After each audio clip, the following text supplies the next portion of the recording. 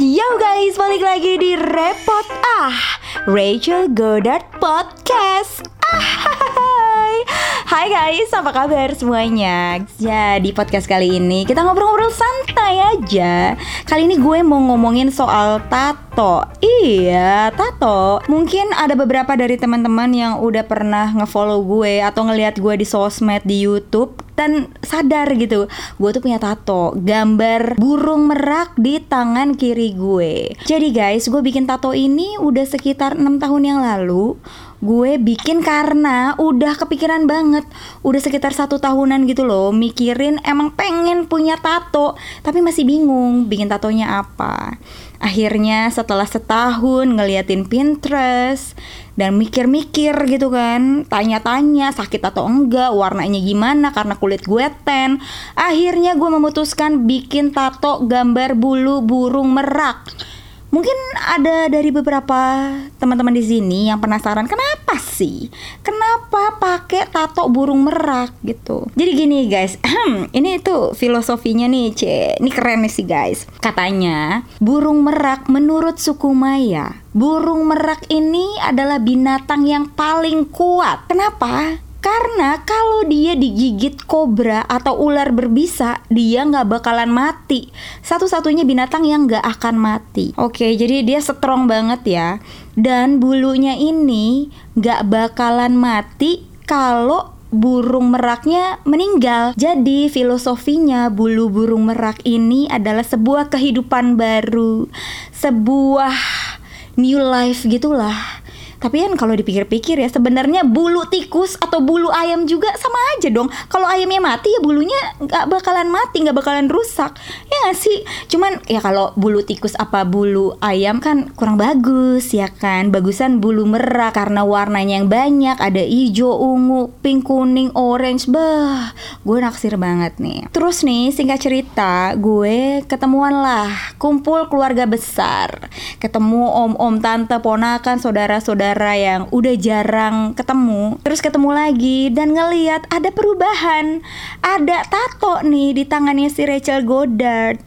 Terus ngobrol lah, percakapan dimulai.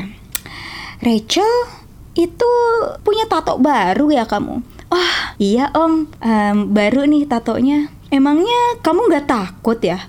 Takut kenapa ya om? Kalau kamu meninggal nanti, Tuhan sama malaikat gak ngenalin kamu. Gara-gara kan Tuhan nyiptain kamu tanpa tato. Sekarang kenapa punya tato? Gimana? Kamu gak takut Tuhan gak ngenalin kamu? Waduh, gue bingung nih.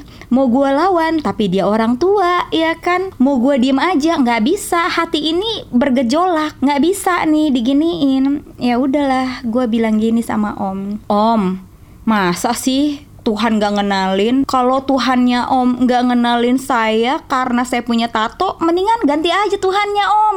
Om sama tante manusia kan? Tahu kan ini Rachel Goddard ya kan, walaupun pakai tato tapi masih tahu kan, masih mengenalin kan, ya kan? Nah, kalau Tuhannya om lebih bodoh dari om, mendingan ganti aja Tuhannya om. Ya sih. Om gue langsung mukanya pucet pasi guys. Abis gimana ya? Bingung aku tuh menjawab hal-hal yang kayak gini. Nah, gue tuh sempet cerita sama sahabat gue, sebut aja namanya Tasya, yang bentar lagi bakal gue telepon. Dia punya pengalaman seru juga nih tentang tato. Gimana kalau kita langsung telepon aja guys? Oke Tasya, apa kabar? Hai, baik. Lo apa kabar? Oke guys, jadi Tasya ini sahabat gue dari zaman gue masih kerja di majalah. Nah, zaman gue kerja di majalah, dia tuh baru lulus, terus ketemuan dia sama gue. Gue belum punya tato saat itu. Nah, tatonya dia udah banyak, udah gede-gede juga gitu. Sekarang lo punya tato berapa, Tash? Sekarang nggak banyak sih sebenarnya, ada 6. Gue malu soalnya sama yang tatonya selengan-lengan, tau nggak? Ada 6. Itu di mana aja tuh? Boleh tahu nggak? Di tangan, di bahu, banyakan sih di tangan sih. Niat nambah lagi? Enggak, soalnya nanti masuk neraka. Coba ceritain dulu dong, kenapa menurut lo tuh bakal masuk neraka? Jadi ceritanya kan gue sama bokap gue tuh sama-sama punya tato gitu. Terus jadi kita sering kayak ngobrolin, ini nih keren nih tatonya, gini nih. Terus nyokap gue dengar kan, gue bilang gue kayak mau nambah lagi deh tato, gambar ini kayaknya keren nih, ini bagus soalnya relate banget sama hidup gue gitu kan. Terus nyokap gue denger, dia bilang gini, kalian ini nambah-nambah tato, nggak tahu apa orang tatoan itu masuk di neraka nanti kalau mati. Gue langsung, ya gue bilang aja sama nyokap gue, ya udah nggak apa-apa, kan di neraka ada papa, jadi sama-sama nanti di sana.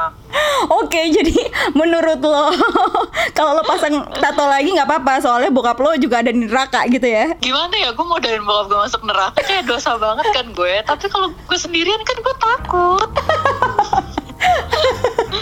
Aduh, ya udah deh Tasya, thank you banget ya buat ceritanya. Thank you ya, bye-bye. Oke, sama-sama. Nah guys, itu tadi guys, sahabat gue Tasya. Gue jadi mikir gitu ya kan, waktu gue punya tato ini gue belum punya anak. Terus sekarang tuh gue jadi mikir gini, kalau misalkan nanti tiba-tiba cuk anak gue nanya, mama, Ashley boleh gak punya tato? Buar.